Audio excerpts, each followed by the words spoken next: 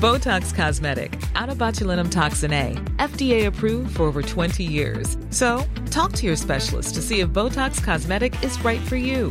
For full prescribing information, including boxed warning, visit BotoxCosmetic.com or call 877-351-0300. Remember to ask for Botox Cosmetic by name.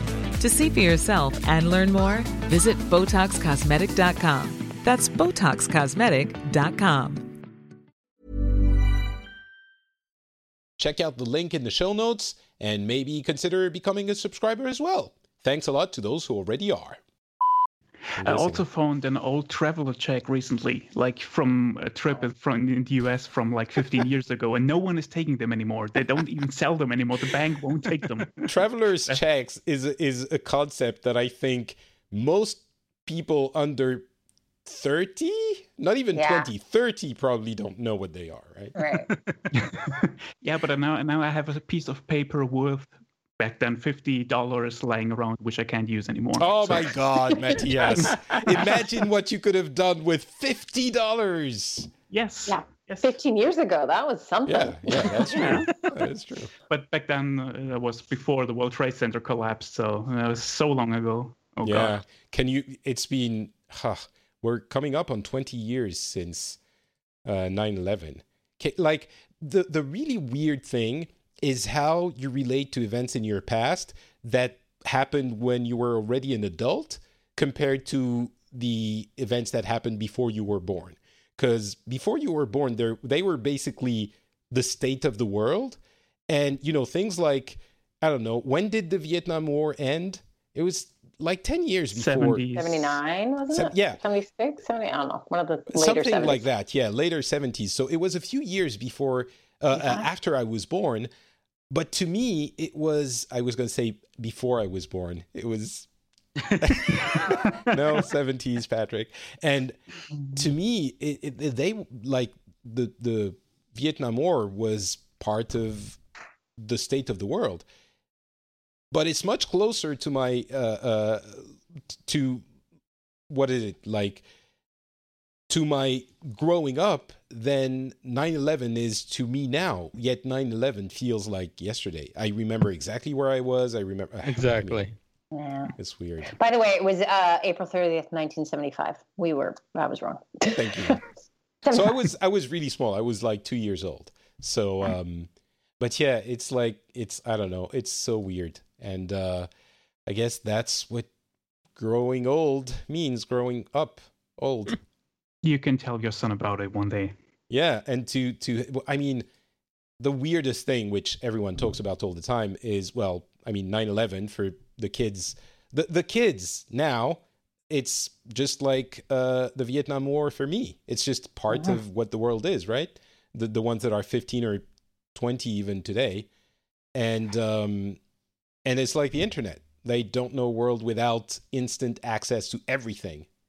Exactly. Look at the bright side. When your kid grows up and you start to explain to him life before the internet and rotary phones and dial-up modems, and he will just look at you like you're 150 years old or something. Just like I looked at my parents, I guess, when they were telling me about things.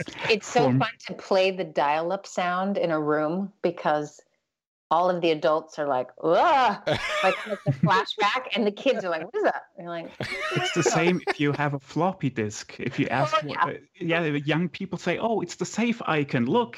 And right. Did you guys see the video of the mom that's asking her children to use the rotary phone to call someone? No, but I'm guessing the kid presses on the... Yeah, the phone is hanged, and he presses on it, then picks it up. And then he says, there's a weird sound in the phone. And he hangs up and does it again, and he picks it up. There's a weird sound on this phone. Oh my God, we're so old. I know. So I'm on a walk with my kid this morning, and he says, Mom, you can eat these flowers. I'm like, no, you can't. And he looks at me and he goes, you can Google that. I'm like, okay. 5-year-old little... Yeah, that's so cool. Patrick, there's something you might be able to observe in your son one day, because that's something I saw with my little cousin. If you put a newspaper or something in front of them if they're old enough and they start to play with things, grab them and stuff. Try putting a newspaper in front of them and see what he does. Because my little cousin always tried to swipe. Yeah, he was so used to of course. iPads and stuff, so he was always swiping and wondering why there was nothing happening. There was nothing moving. My nephew, who is like 1 year old, and he knows how to use the mobile to play YouTube. He picks what TV wants, he puts it on, and he knows how to mute it and turn it back on, the volume. Well, I just stare at. I'm looking forward to all of this.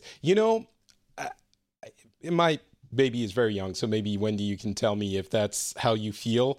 But there was a sentence in Star Wars, in The Last Jedi, which I loved. I understand it's controversial, right? It's like guns or abortion. It's controversial to say you love the Last Jedi, but I did. But there was one sentence which I think was pretty deep and pretty, everyone would agree, I think, that it was interesting. It was, I think, when Yoda tells Luke, we are what they grow beyond, right? And that's just a universal thought about kids, I guess. And I'm at that place in my life, I think, where I'm comfortable with that idea. Like, I would be happy for my kid to grow beyond what I am. And hopefully, and of course, kids are, ingrates and little things. And so he's gonna be disappointed in me. But that's life. And I think I'm confident with it. There's this pay it forward with your kids. Like, you're not grateful to your parents, although hopefully at some point in your life you end up becoming grateful to your parents, but you're not grateful to your parents necessarily. You are forgiving on the ungratefulness of your kids. And when you have kids, you understand why your parents were forgiving of your own ungratefulness and you being a little shit. So yeah, I'm ready to be grown beyond by my kid. And I get why people want their children to have children, because there's no other way for them to get it. So it was not until all 4 of my children were vomiting at the same time that I thought my mother was an amazing human being. Like, I just didn't fully appreciate. Oh yeah, no, I that explains why grandparents are super, like, are pushing kids to have kids. It's like, now you'll understand what I went through. I need you to know this. I don't think that's the reason. I think the reason is they want to take the grandkids, spoil them rotten, and make them love them, and then send them back so you can raise them the way you want after they spoil them. Yeah, kids are great if you can send them back to their parents at the end of the day. Yeah, exactly. Well, that's going to make for a great post-show, so... Hey everyone, and welcome to the Phileas Club. This is episode 109 for May 2018. We talk about strikes in France and its culture. We talk about Swedish Academy scandals, the government in the US and other parts of the world. We talk about Ramadan. We talk about immigration and a bunch more.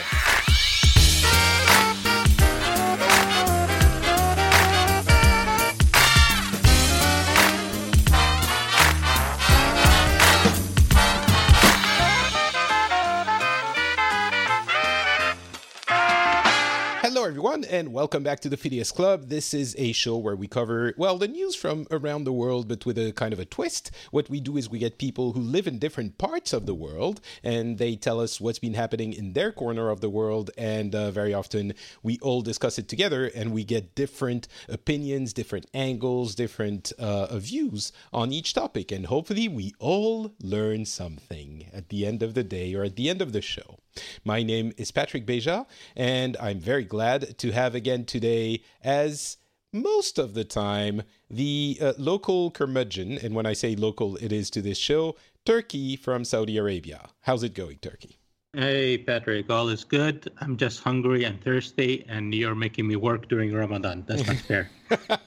I'm sorry. I guess we've entered that stage of our lives where, especially during Ramadan, but the stage of our lives where our main concerns are usually hunger and that we want a sandwich. Exactly. Yeah. We also have Wendy, who's here from Sweden, but also a little bit from the US, but not really. How long has it been since you've been in the US? Visiting a year, but we moved here 4 years ago. So it's been 4 years. But you visited a year ago. So yeah. Are you gonna like get the citizenship and become an EU citizen? Well, technically, we have to wait another, I think it's 3 or 4 years because we were students to start with, and they don't count that. But it takes 5 years generally. So then we could visit North Korea if we wanted to. So that's kind of what I'm holding out for. Good plan. Sounds like a sound plan. Good way of avoiding the question too, by the way. Yeah, excellent. Matthias is also here from Germany. How's it going, Matthias? Hello, everyone. It's warm and sunny here in Germany. Everyone is looking forward to the World Cup, which is looming on the horizon, and it's evident by all the questionable merchandise in the stores, so everything's good in here. Excellent. Are you one of those soccer fans that I hear so much about? No, not at all. I don't care for soccer at all. All I want to see this World Cup is the first game because it's against Mexico. Our first game is against Mexico, and I want to shout out to Dan if we win against Mexico. So... Dan, Nice. who has been on the Phileas Club a few times. So. Yeah, absolutely. Okay, excellent. I also am looking forward to the World Cup, mostly because it should make prices of 4K TVs drop, and then maybe I can get one. That is my main interest in the World Cup. I'm currently in Finland, but I am going to Paris in just a couple of days now. It's been a while because, of course, we had the baby, and now we're going to Paris with the baby, 4 months old, on a plane. I am terrified. Terrified, I tell you. When you're listening to this show, I'm probably going to be eating my hands in anguish at the idea of us going on a plane with the baby. Maybe you should do what some of these people have been doing, giving out the earplugs and a message on all of the people on the airplane. You know, we're seriously considering buying a bunch of earplugs and distributing them in apology to the people around us. I mean, Wendy, you've traveled, maybe not with tiny babies. I have. I've traveled with every shape and size of a baby. Yeah. Okay, so... It's horrible. No. So much encouragement, Patrick. Yeah, I'm grateful. I guess keep your expectations low is what you were telling me before we started the show. So people, I know you've been annoyed by babies on a plane before. Mm-hmm. And so you're projecting on everyone your own experience, which might be accurate. However, most people are pretty nice. You'd be surprised. And your baby is stunning. So just show the baby, just show him the face. And hope he has a good day. Yeah. Smiling. Yeah. And everyone finds him cute. Right? A pretty short flight? It's what? Sorry? A short flight, isn't it? Oh, it's 3 hours or so. Okay. So that's, it's not transatlantic. But there's time for things to be terrible. But I guess, hopefully if he's not screaming too much, he will have time to be cute enough to get us forgiven for this event. But I don't know how it's going to go. I guess we'll see. But babies travel. And I think when I was really young, I was just annoyed. But ever since, I guess around my 30s, I started realizing that not everything was about me. And so I realized that parents traveling with babies were probably really annoyed as well. So hopefully at least part of the population in the plane is going to... I'm 41. I haven't reached that point yet. Somehow that doesn't surprise me. Anyway, that is the situation right now. And I'm also looking forward to being in France where it's now 30 degrees centigrade with this baby that hasn't known more than 20. That's also going to be fun. And we're also going to be staying in my old studio, which is tiny. So the three of us there. You should bring the baby and come to Saudi. You will enjoy the weather here. Yeah, well, you have air conditioning. We don't. So that's the main thing. Yeah, just walk outside at 40 degrees, then tell me.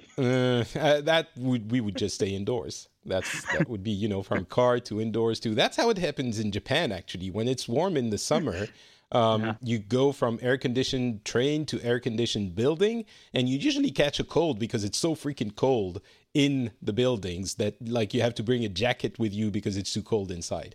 Yeah, same situation here in Saudi most of the time. All right. Well, let's get started with the show proper. And I think I'm going to start for a change. So I was wondering what I could talk about. Finland is basically a heat wave that people have never known. It's 25 degrees. It went up to 27, I think, one day in May, and everyone was losing their minds, which was funny because to me, 27 is nothing exceptional. And it reminded me of my wife laughing at me when in Paris we had 2 centimeters of snow. And everyone freaked out, and the buses were stopped and everything. And she's like, you're so funny and cute, French people. That's not the real voice of my wife, by the way. And now I'm like, Finns are so cute because they're I don't know, my wife was sweating and going, I can't handle this heat. And it was 26, what are you talking about? It was funny. So that was one thing. But the more important thing is happening in France with strikes. And I kind of alluded to this last episode, but I think now it's worth talking about in full. We're getting a lot of strikes because, once again, just like every other government, this government is trying to reform the status of our transportation company, national company, the SNCF, which runs trains all over the country. And this has not been going so well. There are a bunch of other issues. Of course, everyone's angry with the government, as they always are. I think even myself, I'm not super happy with the action of the government. It's one of those situations where you feel like something has to be done, but you're not quite sure what needs to be done. So everyone has an opinion and everyone disagrees with what the person who's doing something is doing. It's basically the internet. France is like the internet. Everyone's angry all the time. I guess that applies to many countries, but there are different areas for which people are unhappy. About the transportation, the train company is the most important one because, of course, we've seen train companies privatized in other countries, mainly the UK, with disastrous results.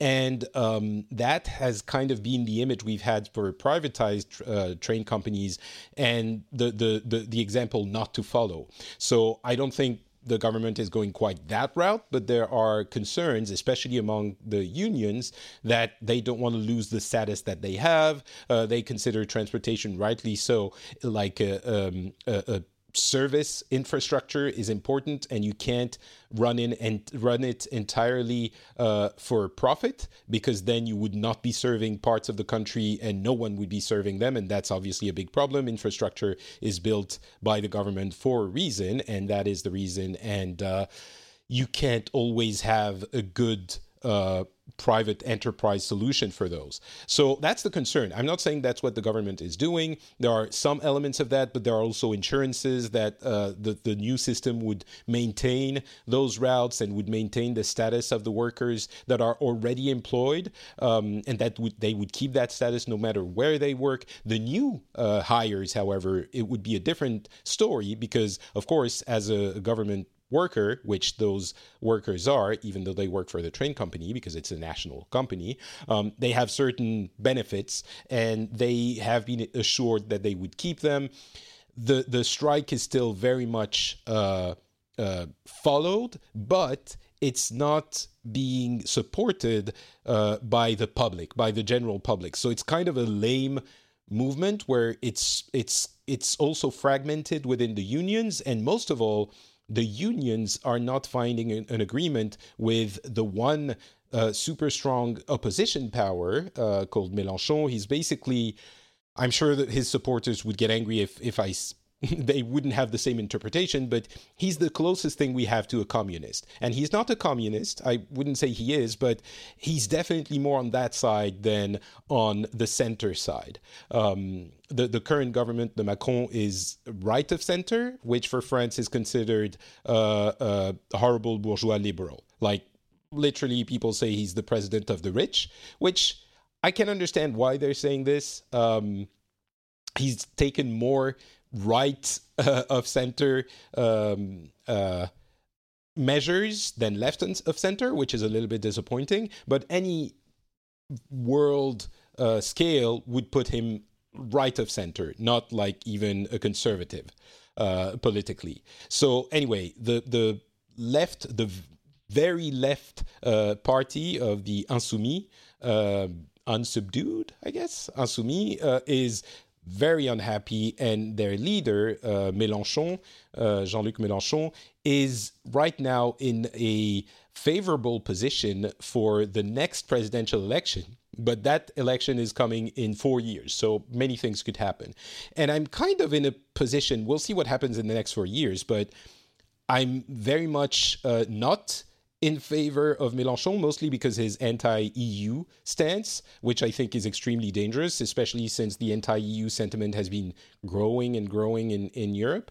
But on the other hand, I'm almost to the point where, almost, not quite, almost to the point where I'm like, well, all right, maybe we give it a try.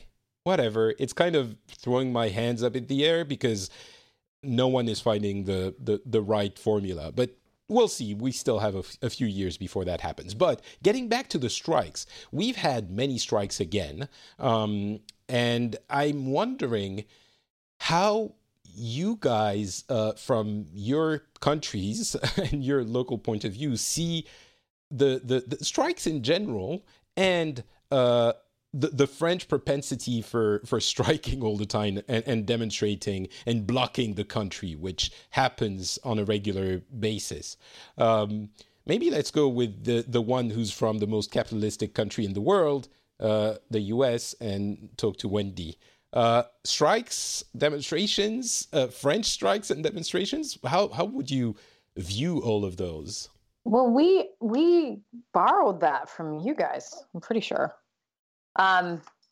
Yeah, we do our share. I don't know the effectiveness of them. I think at times it's worked. I think it feels more symbolic these days anymore.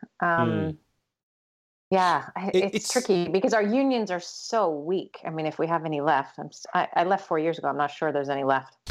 And so there's not a lot of sort of sway in those groups that would fight for the right of the worker or various things. But it's funny, the image we have of the unions from the US is mostly in Hollywood, and the actors and writers unions seem quite strong. And I have the feeling that since everyone has to be unionized, or most people are unionized, an action by a union is few and far between, but they are usually quite effective. Whereas in France, we strike every other day, and the unions represent only a small fraction of the workers. I would say, I don't know, less than 10% for sure, maybe less than 5%, depending on the industry. But since it's so low, it doesn't really carry as much weight. Well, and you bring up a good point. There's areas where maybe the unions are stronger. Obviously, Hollywood is kind of its own thing. Right. And I was thinking more sort of industrial and blue collar jobs, and a painters union or whatever. And they have, there's some court cases before the Supreme Court that might completely neuter the power of a union to collect its fees among people who are benefiting from those union behaviors, and lots of stuff that, it's kind of a slow downgrade from what we have had. So I think the consequences of that is that, there's not as many protections, or not, folks don't rally the whole team to do the thing. Now it happens, protesting happens, of course. But I think where we sort of see the shift, at least politically, is sort of, like the Black Lives Matter movement. You look at the Women's March that happened in January. So social movements rather than exactly. I think there's more of a sense of that, like the teenagers in from Parkland in Florida organizing the Rally for Our Lives, for gun control. I mean, they're massively attended all over the United States. So it's a very effective as far as gathering and getting people to do it, as far as influencing policy and changing certain things. That's left to be seen. That's another matter.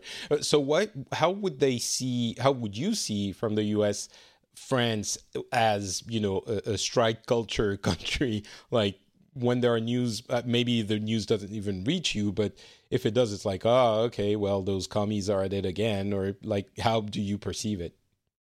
Well, it's interesting because living in Sweden, they don't necessarily strike like they used to either. They have a lot of rights and a lot of really strong. I'm in like a group of women. We help plan certain events in the community, and we are a union. There's a union for everything. So I think they have adopted well that concept that people have the power and those collective groups really matter. So I'm in the opposite country for this, but they don't strike much, I think, because Sweden, this is probably not fair, but they're so conflict avoidant and sort of unwilling to, I've watched just two people unwilling to have conflict in a moment where there should probably be some conflict on a personal level, like in a grocery store, and you're thinking, wow, you guys really don't ever do this stuff. Anyway, and so that's I think it might be worth discussing one day how conflict averse the Swedes are. It's almost to a fault, right? It's ridiculous. Absolutely. To the extent that they let the Nazis just walk right through during World War II. And you'll talk to a Swede, they'll say, we have been at peace and have not been at war 400 years, except for that time we let Hitler walk through. So they're aware of it. They're a little bit ashamed of it, but that is part of it. Is very culturally normative to avoid conflict, sort of hold your tongue. And, like I've seen, the only time I've seen a Swede get conflictual or start something is when someone cut in front of me in the queue and an old man went crazy on the guy, and I was like, oh, it's okay, oh my gosh, it scared me to death. But yeah, so it's very much a part of the culture here. So for example, May Day happened, we live right in town, and 7 a.m. there is a parade waking us all up, and they're marching through the streets, and they're all old guys. And they remember the day when they needed May Day as a massive symbol of we have rights and we're going to fight for those rights. And, and then you ask just any regular Swede and they have they think May Day is just a day off. Like they don't have any concept. So it shows that it was beneficial, but they don't have the striking culture. It's not a thing. I think in France, we all remember what May Day is because, strike is still very much part of our daily lives. What about you, Matthias? Surely in Germany you have strikes all the time. Well, maybe not as much as France, but I hear a lot of people are unionized in Germany, or at least like I think it's mandatory, right? Well, France is known for their strikes, isn't it? I mean, it's your favorite pastime, isn't it? So, yeah, absolutely. You do it all the time. So that's in Germany. Well, we have strikes, we have demonstrations, there are unions, but I think it's not as much, I want to say, internalized that it is in the culture of France, I guess. There's a very old saying, and I'm not sure how well it translates, but I'll give it a try. It goes, if there is a demonstration on a railway platform, Germans will buy a ticket beforehand just to be sure. So they don't want to be too disobedient. That's an old saying, but I guess it describes that we have strikes on and off. But there are certain sectors, for example, government workers aren't allowed to strike if by law, for example. But then again, we always have those, for example, airline strikes, what we call those employees in public functions, like, for example, if you have in schools, not all of them are forbidden from strike. So sometimes there is something like that, but it's certainly not as present as it is in France, I guess. And so you look at it with amusement, is my understanding from what you're saying from the French. It's like, as I was saying, there I did again. How cute. Yeah, well, it's not that bad, but it's just you look over there. Oh well, there they go again. So, Turkey. Do we need to define what the word strike means? Maybe it's such a foreign concept for you. Basically, yes. What would happen, like if someone was to go on strike in Saudi Arabia, or a group? I guess someone would just get dragged out. But to be honest, I'm not sure what would happen. But it's illegal to strike in Saudi. So what do you risk? Law. Yeah, being in jail. Yeah. So it's if you do end up striking, you could end up in jail, and God knows for how long. So when you look at France, do you see it as, they're just different, or is it some kind of bewilderment that this is possible? No offense. When we see France, we say these guys are just morons. Oh, really? Okay. I thought you were going to say crazy. Morons is a little bit more. So you actually think it's idiotic to strike? No. The French strikes, yes. Okay. Why specifically? Come on, you guys. Do you ever work in France, period? Well, I mean... So when are you going to announce Air France as bankrupt and shut down? Well, that's one of the issues. People strike because, there are many... The thing is, one of the motivators for strikes is that you see the way some of the companies go, and I mean, when you're talking about Air France, obviously it's very difficult to compete with the super cheap airlines like Ryanair, and I can't remember the other ones' names, but there are a few, right? And those working conditions, yes, you pay a cheap price when you're a customer, but the working conditions are not great, and sometimes even one might say dangerous. I mean, okay, that might be, I might be liable to some kind of libel here, but it seems like they're not doing things as well as they should. And the traditionally, the prestigious Air France company doesn't want, like its employees don't want the company to go that route, to go the discount route. And I don't know that there's a way to find the right balance, but I understand the sentiment. Are you saying that, we should just shut up and accept that that's the way the world is going, kind of, and that's the free market and there's no solution? No. I don't have problems with strikes per se. All right? There are times when you actually do need to strike. When things are really, really bad and you're really being abused. All right? But when you look at France, and now I'm talking about entire Saudi Arabia and maybe the entire world. I don't know about the rest of the world, but I've met a lot of people from around the world. When they think of strikes in France, they just think these are people who don't want to work, period. I see. They don't feel that these people are actually looking for a better life. They're just looking for a more lazy life, because strikes are so common and happen on so many times and such huge scale in France. You almost never see that in any part of the world. So what is France different? Why do France need to strike way more and way more aggressively, way more times, many times, than other parts of the world? That's very interesting. Might be an interesting point. So what's the threshold? What does it take for certain cultures to go on strike? How far do you have to go until you choose to do a strike or not? I think it's fair to say that France is more strike happy, like trigger happy, than other countries. But I would dispute the idea that they just do it to take a day off. Yes, of course, you might have a few people who are like, yeah, fine, we're going to go on strike and we're going to, have some sausages on the work less. I'm not saying the strike time. I'm saying they're negotiating to work less. Oh, okay. They're negotiating to work less. I see.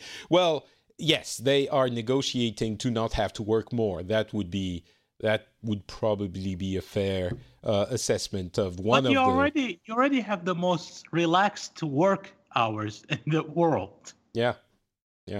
So what do you want more? I would have a lot to say about this, but it would take a lot of time. But yeah, no, I understand what you mean. It's not just about work, but it's definitely, it's not, we want to work less. It's the drive is the social progress that we have earned as, collectively, maybe throughout the last century, and that we don't want to see dilapidated. And the social progress is things that now a lot of people would take for granted. Things like unemployment benefits and paid vacation and parental leave and things like that. Yeah, but Patrick, this is where I think this is the best way to describe it in France. When people think of France, they think the employees don't care if the company goes bankrupt. They want the company to keep on paying and paying more no matter what. When people think about strikes in other parts of the world, they think, like, for example, I think the least is the US. When people think of strikes in the US, and I'm talking about here in Saudi in general, they think there's a balance there. The employees care about the company. They are willing to negotiate. They don't feel that in France, when people strike, they are willing to negotiate. They actually just demand. They give a sheet of paper. This is it. If we don't get this, that's done. We're not even going to talk about it. That's the impression the world gets. Yeah, very interesting. I think we're going to move on, but I think part of the reason why this is the image, there's probably a little bit of truth, but I think the structure of the unions is a big reason for it. As I said, you don't have to be unionized in France, unlike the UK. So the only people who get unionized are the very, very active ones who are very militant. So the unions are probably a little bit more demanding, I don't know how to call it, than in other countries.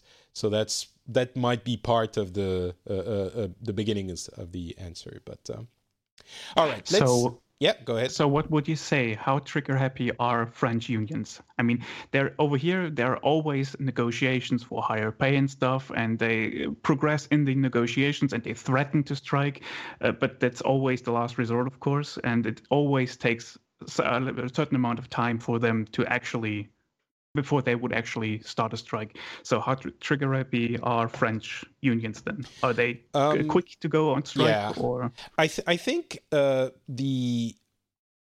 it's reversed. You kind of go on strike as the first step. And then, I mean, yes, you do speak. That's unfair. You do talk about it, and you do have negotiations, but the strike is kind of used as a tool to further the negotiations more than it might be in other countries where it's like, okay, negotiations have failed, and so we go on strike because this isn't working. So I also think that's a fair characterization of the way it works in the country more than in other countries. That's so. But the funny thing is, as annoyed as we are about it, we kind of accept it as a fact of life. It's we would like for it not to be like that, but I don't know. We should do an entire episode on strikes and have someone from a union to discuss it. I'm sure you would have a different explanation for all of this. I have one thing to throw in before we move on. Sure. I listened to a podcast about Volkswagen had gone to the US, opened a factory, and they took the German model of union, sort of the theory of we talk to each other, we negotiate, everyone's kind of on the same team, even though in theory we're adversaries, unions, spokesmen versus CEOs and the board.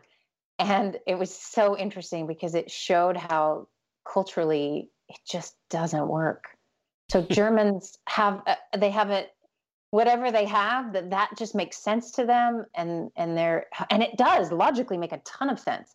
But you put that into an American context, and those two roles, they're so adversarial that they don't quite know how to do it. It's like a family. You grow up in a certain family, someone else grows up in a certain family, you try to get together. It's like that. It doesn't always sort of work out. So some of this will just stay culturally specific, I think, some elements of it anyway.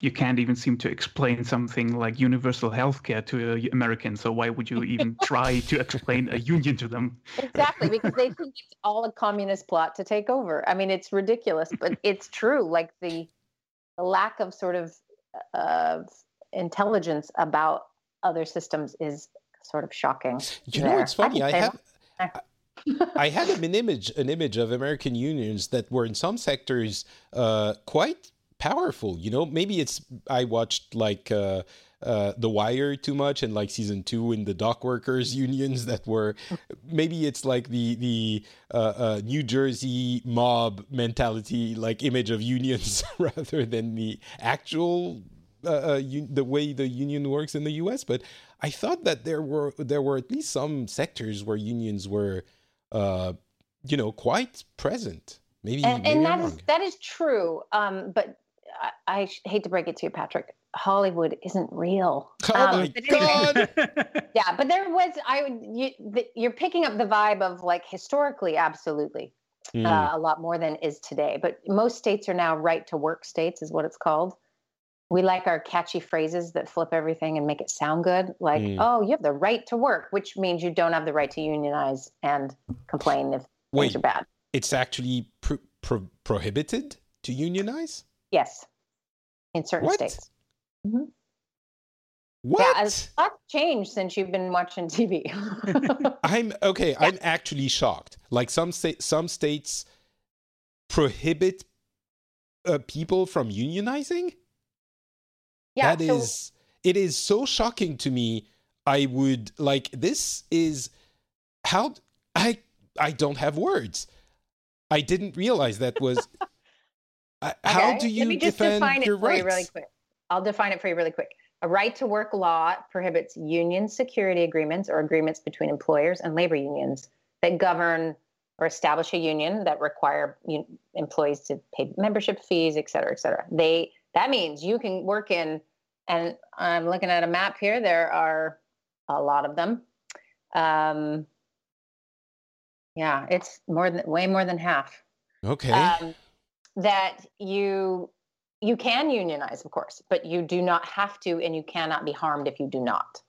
Okay. Oh, that's different. Right. Wait, that is entirely different. You can unionize if you want to. It's not prohibited. Right. Which means you are completely powerless, but just saying. Why? Wait. Why? If no, I okay, maybe I'm misunderstanding something here. But if you have the right to unionize, then those who want to will. Right. And then all those who are motivated, because part of why unions, at least my understanding in the United States, is it's like why universal healthcare works everywhere else. Everyone is willing to pay into it, and everyone then benefits based on that concept. But if you don't have everyone paying into it, you only have partial pay in, then it's too expensive. That's why our medical system in the United States is imploding. Well, in France, you don't. It's basically the same. You can unionize if you want to, but you don't have to. I mean, on the other hand, a union will negotiate the rights for all of the workers, including those who aren't unionized. Maybe that is what is different. Like if you're not unionized in the U.S., then you don't benefit from the negotiations of the union. Is that how it works? I guess. I'm not sure if they don't benefit, but if you're not a member of a union, of course, you don't get some of the same protections that they have. Right. The problem is when you have less and less and less joining unions because they either, the fee feels too high or they don't recognize the benefit. One of the reasons I think this happened, and by the way, it's 28 states, so definitely more than half, is that as if you've ever tried to become a painter in Sweden, I'll tell you right now, is not easy. It's a 2-year training degree, and then you have to join a union. Now, I don't know what the price of whatever it is, but let's say that's true in the United States. It's a state that has unions. You want to be a painter, you're not unionized, you're not going to get the jobs because the union is going to have more power to make sure the jobs are stay within the union. But in a right to work state, you can do whatever you want, and there isn't preferential treatment. There tends not to meet because so many are not in a union. It starts to kind of fall apart. That's why our unions have weakened so much. I think the original intent was people did not like the idea that you had to be in a union.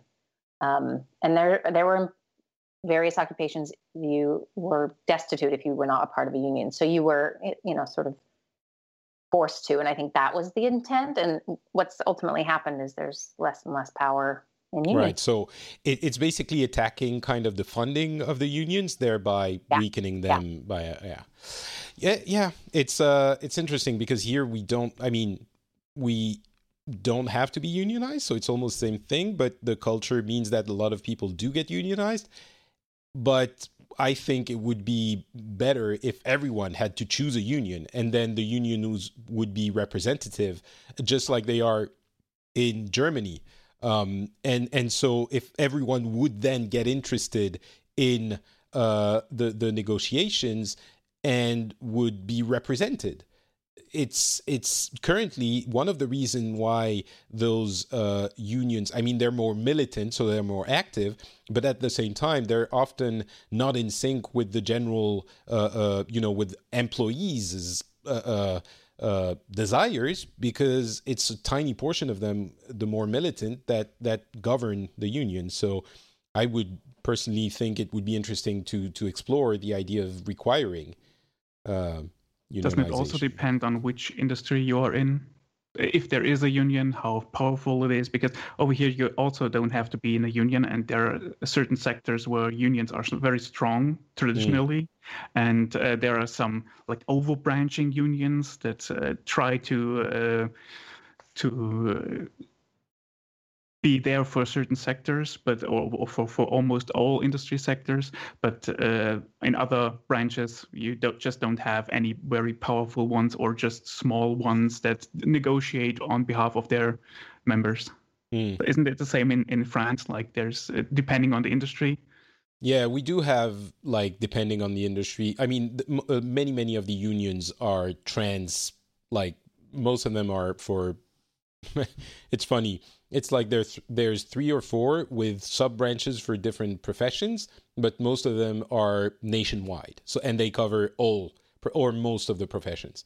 So any job you will belong to, you might be an office worker, you'll belong to the same union as, let's say, a train driver or something like that. But anyway, we've spent a lot of time on unions, and I hear Turkey yawning in the background because he has said his piece. Unions in France are crazy people. So let's move on to something else. Let's go to Sweden.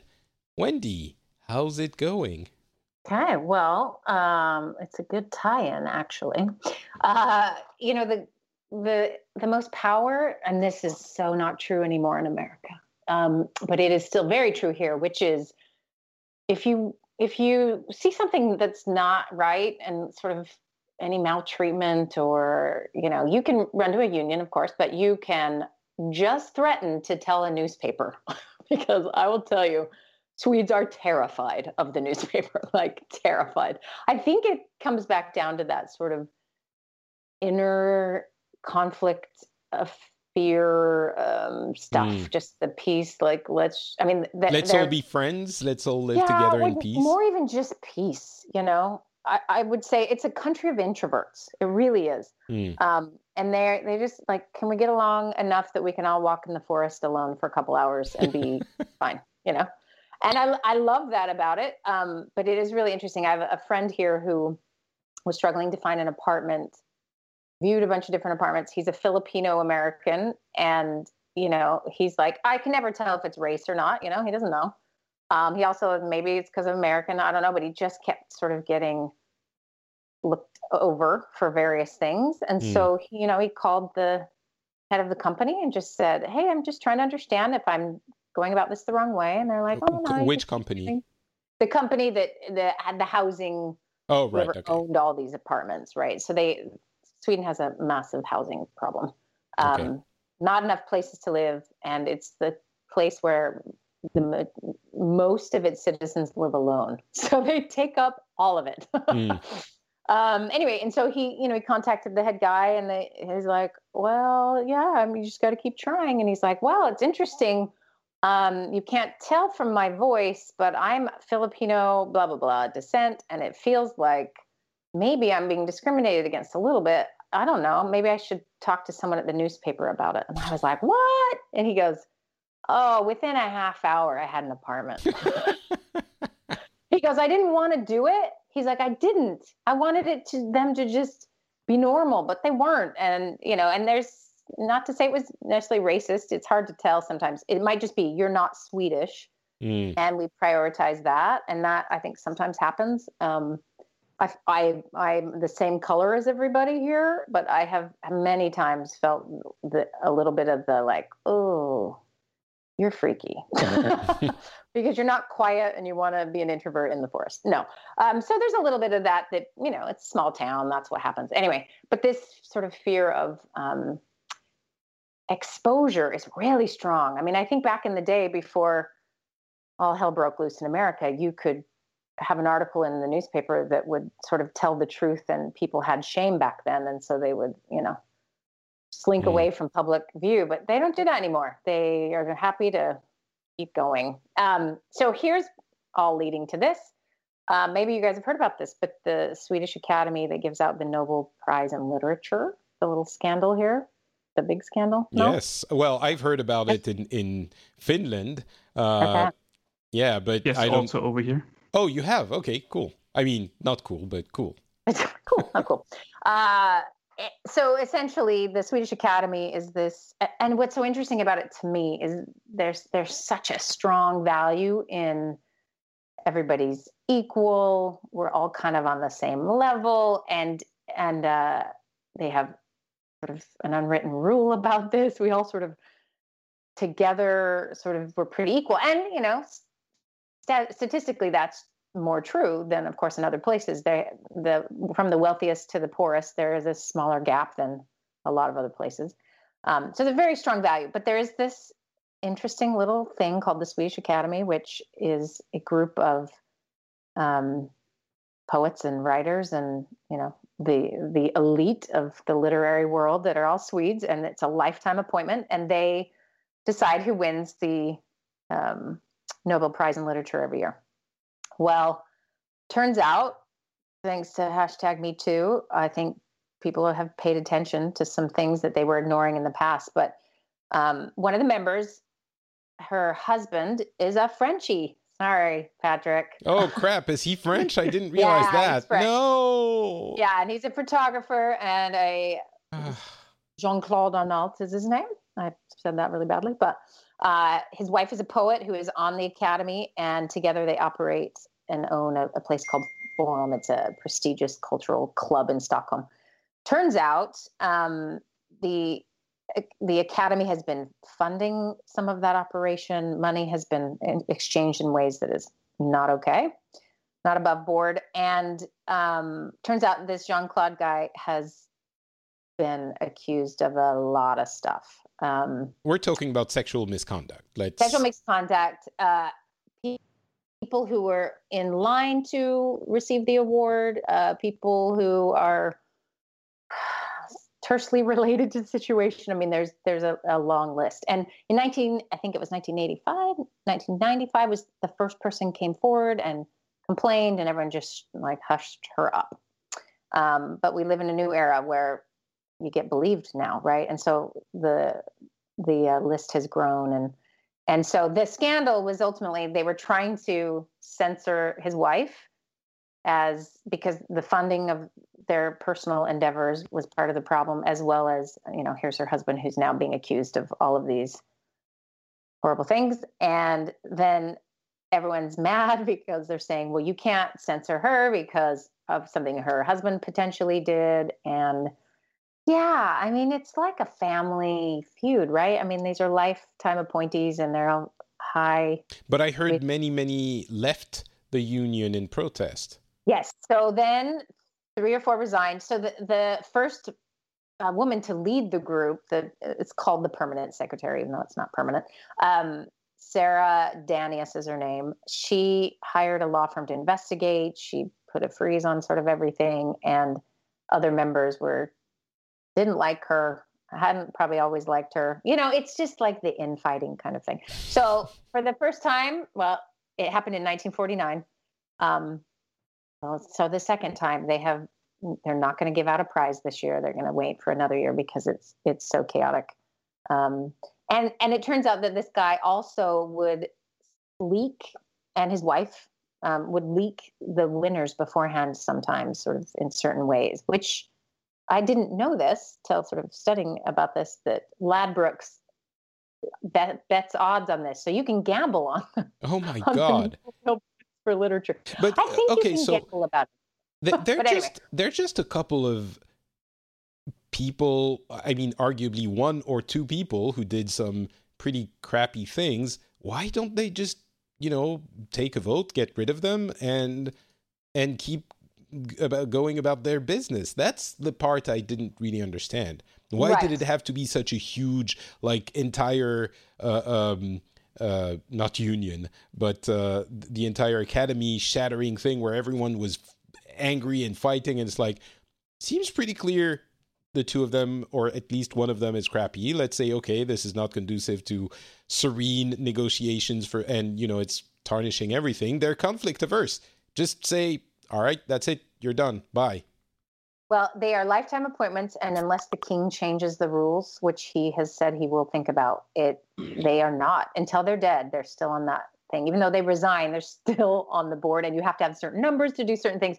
So that's part of it. But what I love is such a uniquely funny twist of because it's Swedish, is it's supposed to be this sort of upright, untouchable, scrupulous, and all of them have been participating in voting yay or nay on funding things outside of their jurisdiction that they shouldn't have. I mean, it's just incestuous. It's just like a bad group of friends, or a family that's dysfunctional. It's just kind of exploding. And I think that's why it's interesting to watch for people, because it isn't a place where you have thought scandal was residing, and it definitely. Yeah, it's but I think one of the things that is not surprising, but that strikes me is it the way I'm receiving it on a superficial level is, oh, look, Sweden is victim of this as well. It's just as bad as in Sweden, and we thought Sweden was like the good kid that had it more or less under control, and look at this, they're just as bad as everyone else, so screw everything. But it does seem like there are a few instances that are being maybe put more focus on because it's Sweden and it's so unacceptable there, and it's not as terrible or bad or numerous as it might be in other countries. Or am I getting it wrong? Is it just as bad? Oh no, you're 100% right, which is why and it's like, okay, what's the news in Sweden? This is it, because I think there was maybe someone killed somewhere. You know what I mean? It's like really slow. It's like a slow news day in the States is the whole year in Sweden, right? So then you get something that happens. And again, it goes against this very, the equality and people thinking they're better than others. And there was a politician who was censured from his position. I don't even know if he maybe let go, but he definitely wasn't voted back in, because the scandal was that he was making a bunch of money from his company while he was not working there. I'm like, what? That's like 150% of the U.S. Congress. They're millionaires on the backs of other people, and that's a scandal in Sweden. So it's the level of, I always joke, but I feel like it's 1955 here. And it's a lovely thing. I really enjoy it. But it really is true that there's not a ton of stuff that happens. It's a small place, right? There's 11 million people. It's not that many. And so when something of this nature that they really pride themselves on that feeling, and they like that place they hold in the world of, we're neutral. I mean, they're the negotiators we send out to North Korea. I was joking, but really, So, but just to be clear, they are, I mean, it's not as bad as in Sweden. Like the Me Too movement, there have been things, but when you look into it a little bit deeper, it's not as bad as it was in the US or even France. There have been some pretty bad things in France as well. It's just that, I mean, it's like in Finland, there was a politician who had to resign, a pretty high up politician, because she had used government money to buy a couple of candy bars. Like literally, I'm not kidding. It's not, I'm not exaggerating for effect.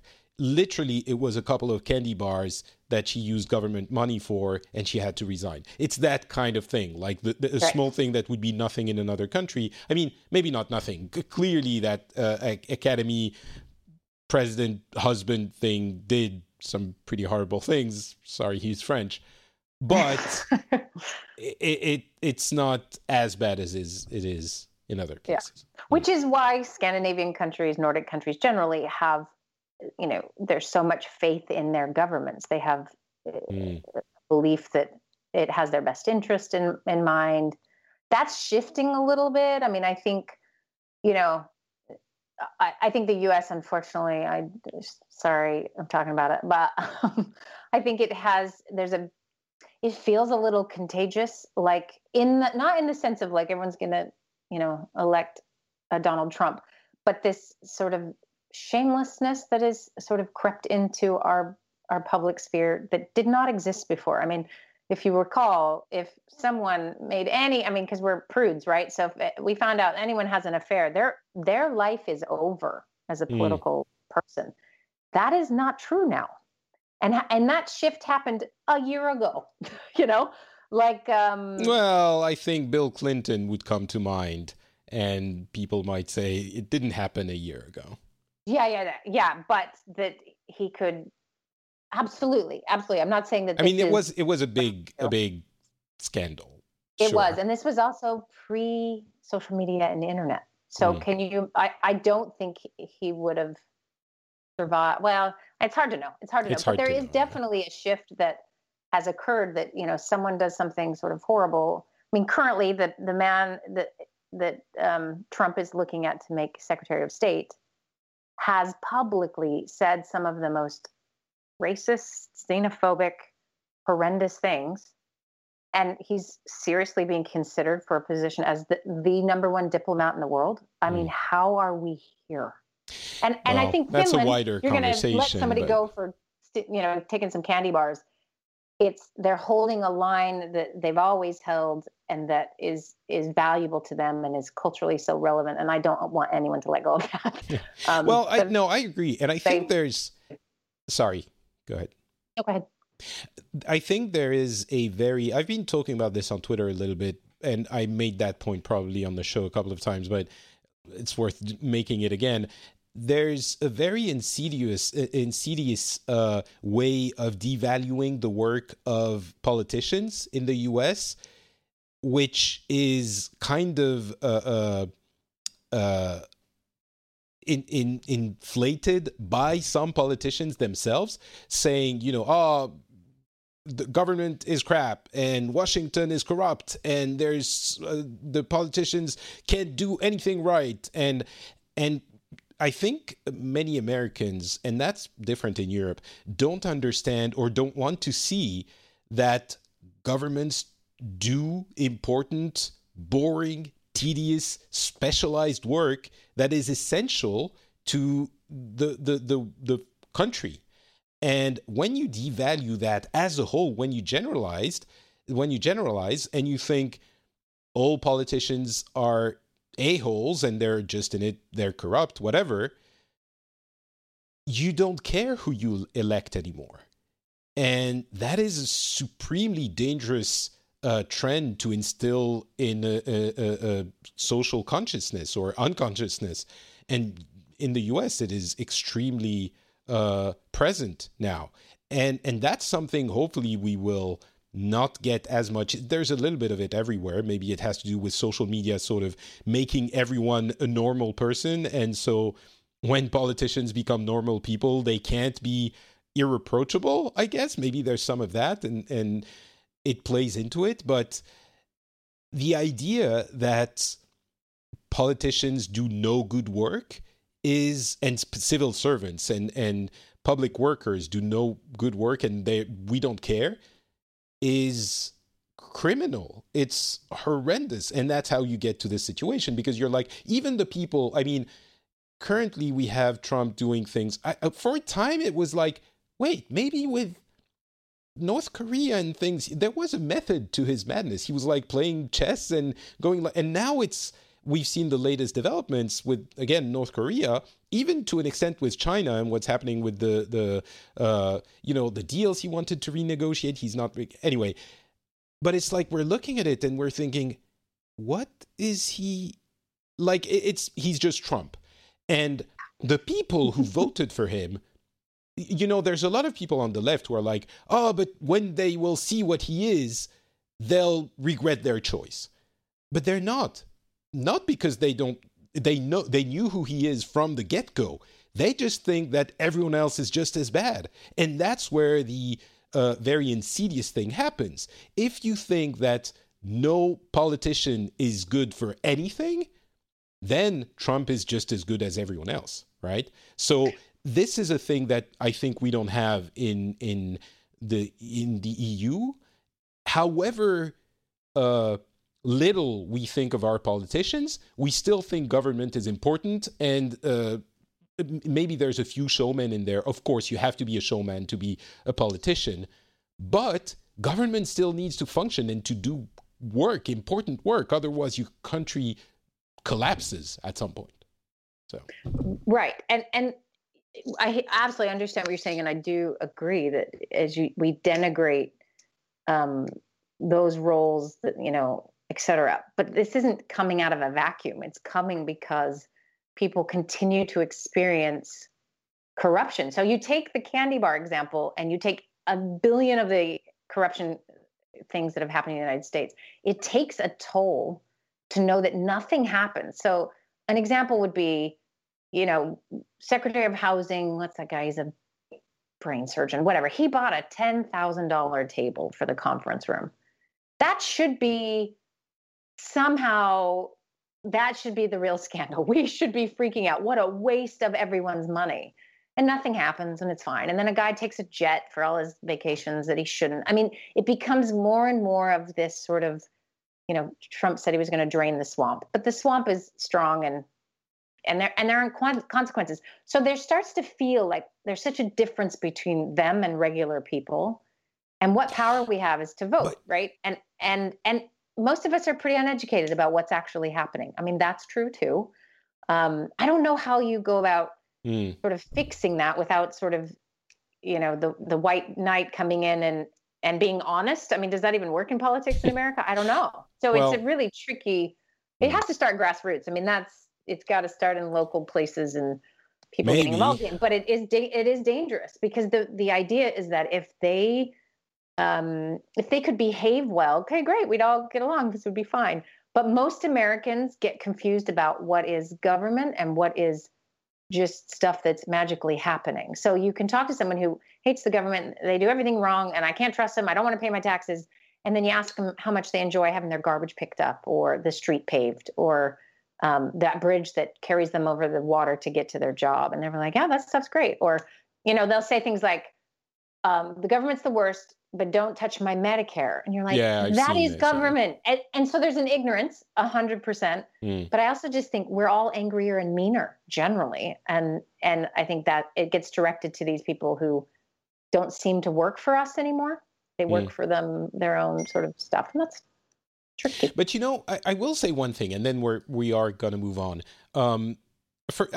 In France, it's not like there aren't corruption scandals or corruption in general. I mean, we're not Italy, thank God, or Greece, or some of those countries where it's systemic. But certainly there is some corruption. It's being worked on slowly, and that's always the wonder of France, which people always think, oh, you're like those Southern European countries, and we're really at the limit. Like, we're not the super strict German Protestant types, but we're also not the super lax, super corrupt, super Catholic types. That's a lovely stereotype, which I'm sure everyone in the audience will enjoy. But we know all of this.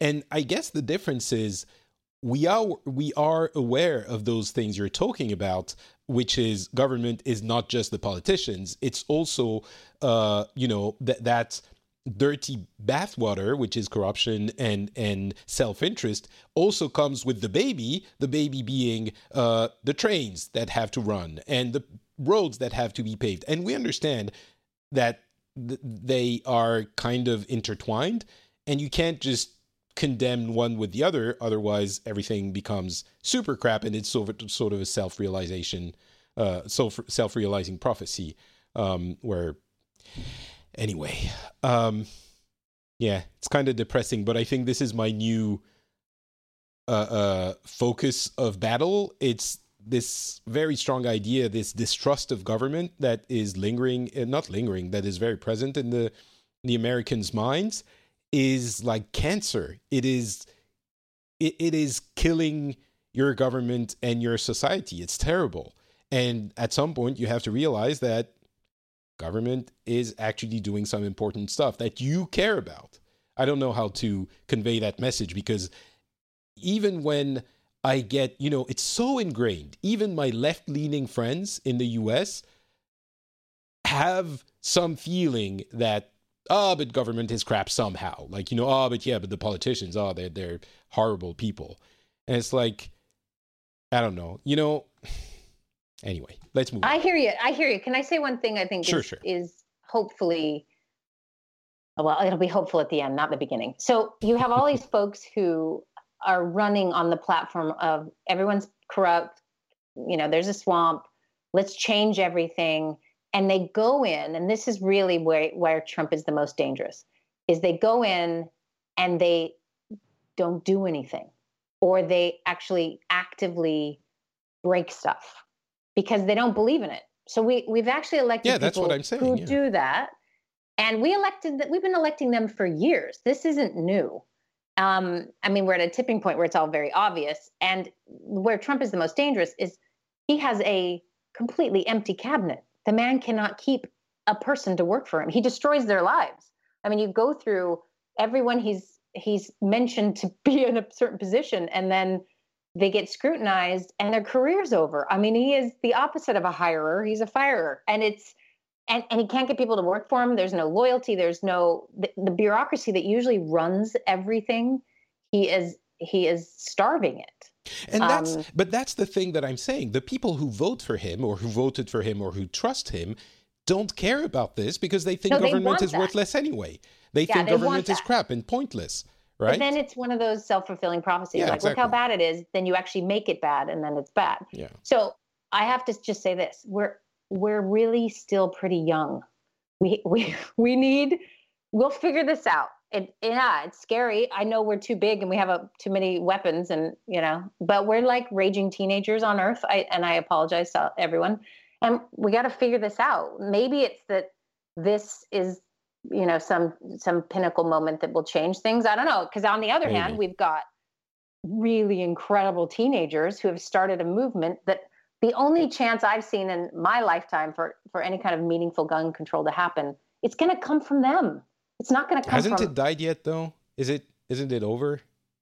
I don't know. But these will be the voters, too. There's a difference generationally that I think might matter more than even if it's like a real obvious thing. And so I have hope because of that. There's always, everyone who's ever been middle-aged thinks the world's going to hell. And everyone who's 17 has some good ideas, So, so I'm kind of hoping for that. That's true. And the 17-year-old will vote in the next election in a couple of years. So we'll see what happens then. Next year, they vote at 18. At 18, yes. But for the next presidential election in the U.S. Yeah. And hopefully soon the U.S. gets to the stage where, just like Turkey, they just want a sandwich. That will be much quieter for everyone. All right. Well, Turkey and Matthias have stayed very quiet for this past topic. Let's move on to you guys. Turkey, what's been happening in Saudi Arabia? Well, not very much. We got our movie theaters. So you've been talking about this for a couple of episodes. Before you go to that, what do people think of the Me Too scandals and the sexual harassment issues in the West right now? I mentioned this in a previous episode. It's I don't know. It's very difficult to explain the reaction you get from Saudi. In a way,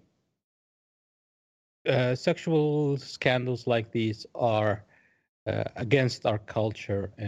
Yes, you mentioned it's it's not acceptable. But in other ways, and after that, you have people divided into phases where you have those who say, well, this is the result of being open, of women working with men, and blah, blah, blah, blah, blah. And all of that Western corruption society of the mind. Yeah. And that's what you get. And that's why we should stop this from happening here. And then you have the other half that are just saying more Western concept, which is that's not an excuse for this to happen. If you're going to be open and accepting and women working together, that's still not an excuse for sexual harassment. So, but in general, of course, everybody does agree with the concept that this is a horrible thing, and they oppose it very much. Okay, so you were saying you have your movie theaters now? Yeah, we have our movie theaters. I think last time, when I was on the show, we had the first one open. We just had the second one open 2 or 3 weeks ago. And it's a real movie theater this time. The first one was actually a convention center. They converted it into a movie theater. And then actual movie theater with the IMAX theaters and all of that stuff opened like 2 or 3 weeks ago. So that's the big news. Ramadan, of course, is huge right now. It's been today, I think it's been 7 days, a week now, of fasting. And for those people who don't know what fasting is, basically, it's an Islamic tradition during a holy month of Ramadan. It's a lunar calendar, so it comes in different times of the year, every year. And basically, you are supposed to not eat or drink from sunrise until sunset. And any other pleasures of life, you're supposed to abstain from it during that time period. So what do you mean about this show?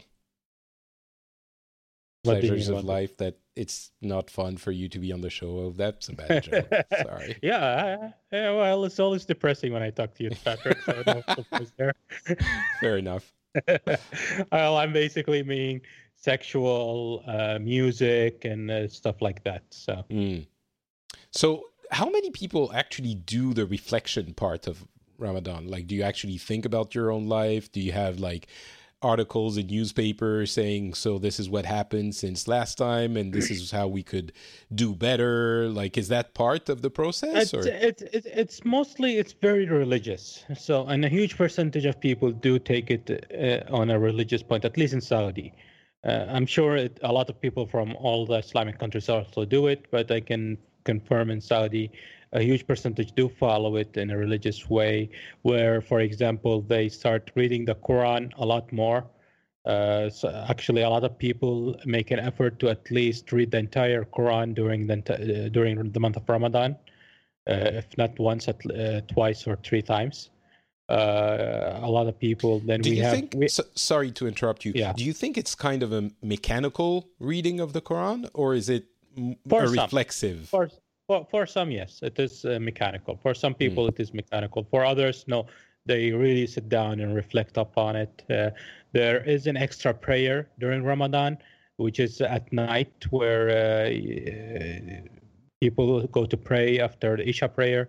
It's called Taraweeh, where you spend about, usually it takes half an hour of prayer, where they follow a religious leader. How many prayers do you usually have? Is it 7, 6?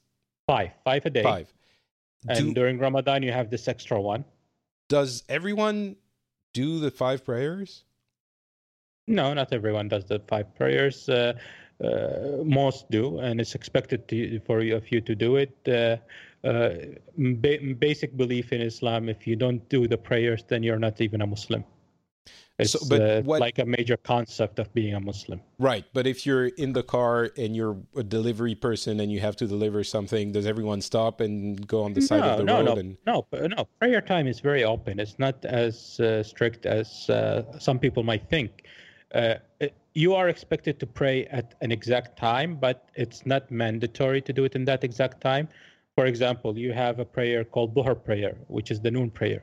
And that's from noon until around 3 o'clock. So you can do it anytime between noon and 3 o'clock. It differs which part of the world you are in, because it depends on the movement of the sun and the position of the sun. But you have prayers like this. You have the Isha prayer, which is the last prayer of the day, which happens after sunset, as soon as night sets in. And you can pray it until basically until sunrise. You have time to do it. Of course, you also have the option, if you do miss it for unforeseeable reason, you were occupied, you were sick, you were sleeping, you were traveling, you could do it later in a different time. You don't have to do it in the same exact time of the prayer. You're expected to do it during the timing of the prayer, but you can do it like a day later, for example. Can you do like the Christians did in the Middle Ages? Was it the Middle Ages or later? The indulgences, I think it's called in French. I think it's the indulgence. Like you would pay to get your sins forgiven. That would be an easy way of getting. You miss a couple of prayers. You send a few bucks to the church. No, you don't. Okay. I said for prayers, no, but for other stuff there is a way. Like for example, fasting. If you're unable to fast because, for example, you're a pregnant woman in a later stage, or if you're sick and you're not allowed to fast by doctor's orders, then you are allowed to not fast. However, you are expected to, to feed 10 poor people a day. Really? So does that actually happen, or is it like, I'll do it later? No. Happens. And most people don't actually go and do the feeding themselves. They usually just donate the money to a charity that takes care of it for them. Okay, interesting. So you have stuff like that you can do. There are other punishments and stuff like that you can make up if you do it. There's some sins that you use to as a punishment. You're supposed to buy a slave and free him. Or them. So that's actually not valid anymore in this day and age, but it used to be valid.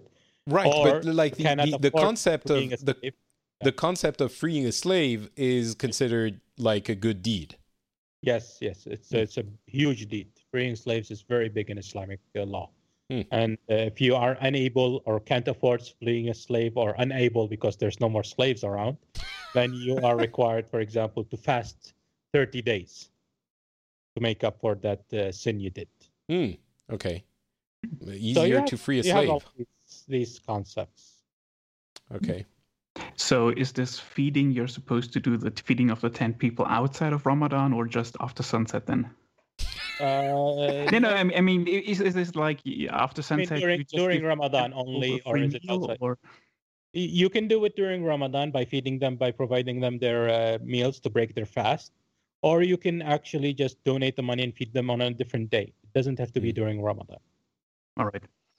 So it seems that every time you talk about Ramadan, which happens, what is it, every 9 months or so? I can't remember. Every year. So but the lunar thing... There's a difference. The lunar thing makes a difference of 10 days every year. So it pushed So Ramadan more or less back 9 months. I was days. right. I was mostly right. About 9 months, right? 10 days. But it seems like every time I learn something new about it. So, all right. Anything else? Other than that, the last thing is women are going to be driving very soon. It should officially happen at the end of this month, at the end of Ramadan. That's going to be interesting. Yeah, people are all over it right now. So everybody's There actually driving schools have opened for women. The women have gone to driving schools. They have passed. They're ready to apply for a license and everything. So wait and see what happens after Ramadan. We'll see. That's going to be an interesting one next month. I'm very much looking forward to it. All right. Thank you, Turkey. Matthias, what about Germany? What's happening? Do you have like a government? Are things finally working? We have a government for a long time now. They are completely incompetent, of course, but other than that, we have a government.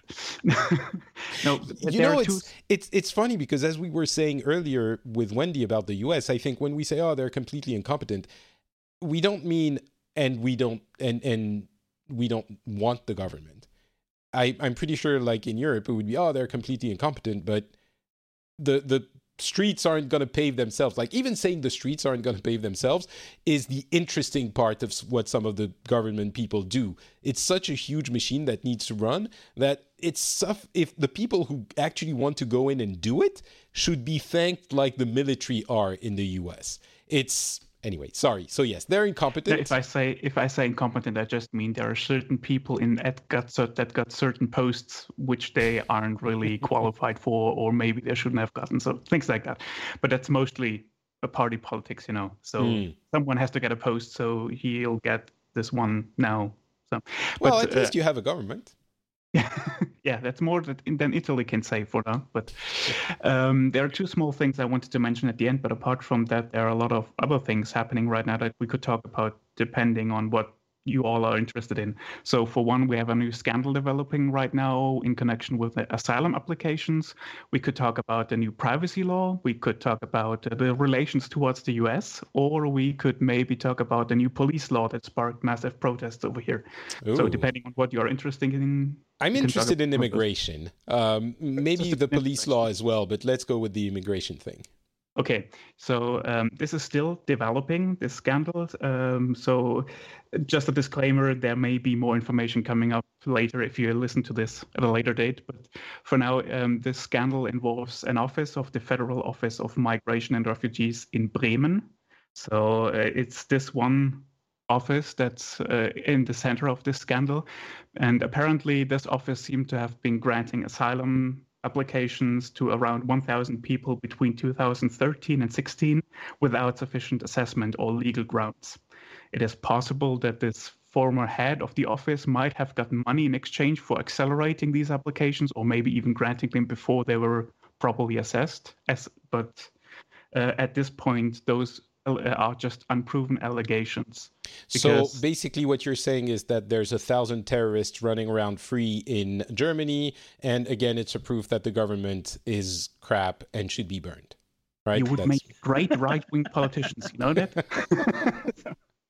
That's basically what you hear from the right now. But just to wrap this up, at this point, they're just allegations because the investigators follow up on other theories as well, because it may be possible that this woman who is in the center of the scandal may have acted out of sympathy, because all or most of these applications seem to be from people from a religious minority. So maybe she was acting out of religious compassion or something.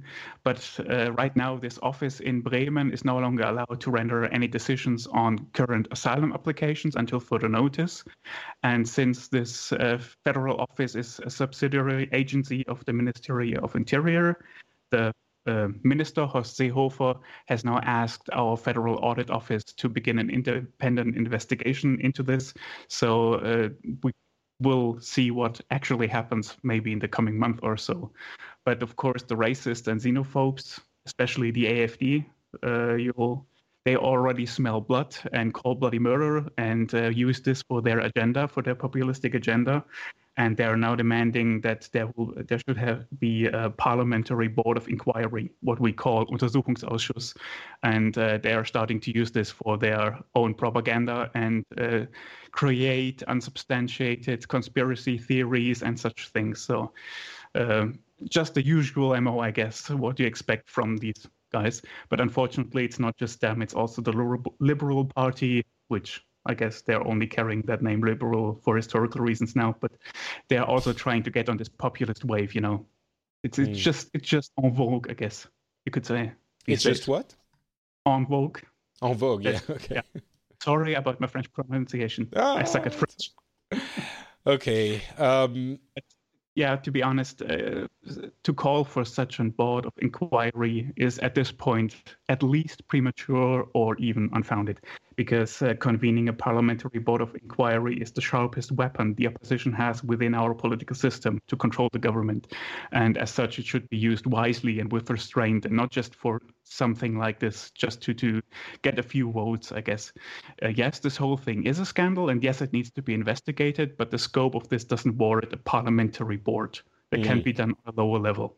And it's not, it's just, at the moment, it seems like some individuals in one specific office, and they may have gotten money for those applications, but it's not a systemic problem. So it's not like we have a huge corrupt office like everywhere in the country. So. You were saying they are, the woman might have acted out of compassion. Is she of the same religious? I don't think so. I'm not sure. That's just a theory I read that the investigators are pursuing. Apparently, this religious minority, what are they called? Jesuitists? I don't know. It's some religious minority that is persecuted in several countries, so it might be. And for that reason, we don't know if those people who actually got the asylum because of that might have actually been the ones who have gotten asylum anyway. We don't know at this point. Yeah? So they might have gotten it if they had waited longer, but they wanted to fast track it, or someone spent money to fast track it. So we don't know that at this point, and that's something they will have to investigate at this point. All right. You wanted to talk about something else? Just two little things. For one, if you remember, the last time I was talking about a court ruling on the ban of vehicles with diesel engines. And now Hamburg is the first city in Germany to actually declare a ban on vehicles in certain parts of the city. So as of May 31st, you can no longer drive on certain roads within the city if you have one of those affected diesel cars, even though Hamburg wasn't one of the cities that was involved in the court case, but they still decided to implement this nevertheless. And one reason might be that the EU is putting pressure on Germany because of low air quality in the cities. So that just as a follow-up on the last time I was on. And another little thing, just for the history buffs out there, yesterday was the 400-year anniversary of the Second Defenestration of Prague, which started the 30-year war. So one of the most devastating conflicts in European history. And this was mostly fought in the territory in Central Europe, which was back then the Holy Roman Empire, and now is for the most part, Germany. And just because it was such a devastating conflict that devastated complete regions and killed like 2/3 of the population, it had a profound influence, not just for history, but also for German culture and literature. So if you're interested in history, you might want to read up on that, especially since because of the anniversary, a lot of historians have published new books about it. Excellent. Yeah, that is something that we unsurprisingly didn't talk about at all in France, I think. See, now you learned something. Mission accomplished. Well, thank you very much. Thank you, Matthias. And thank you, Turkey and Wendy. I think we are reaching the end of a full show. Maybe we talked about strikes a little bit too long, but I think that was warranted. It's always fun to talk about strikes, right? That's the really interesting part of France. It's always fun, Patrick, when you're on the receiving end. Well, the thing is, it's funny how when I look at it from the inside, like as a French person living in France, I am extremely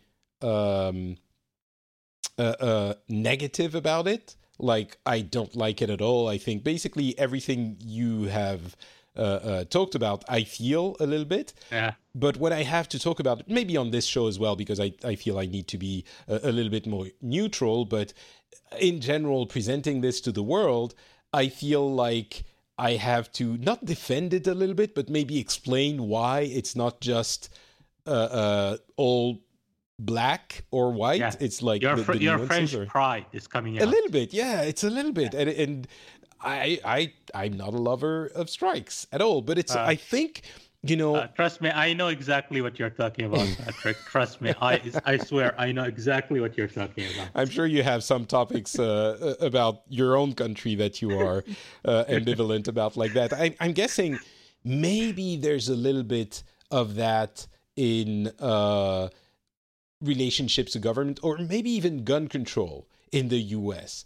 I'm sure many people would say we have to ban all guns, but I think explaining some of that would be, I don't know. It would be interesting to explore a little bit further, but I think people might have a different opinion. But guns are so, it's a matter of life and death. So maybe it's a little bit more black and white than strikes, which are economic hardships. But I'm sure there are some things in every country where when you think about them and you complain about them all the time, but then when you have to go explain them to people in another country, you're like, but you're a little defensive. Yeah.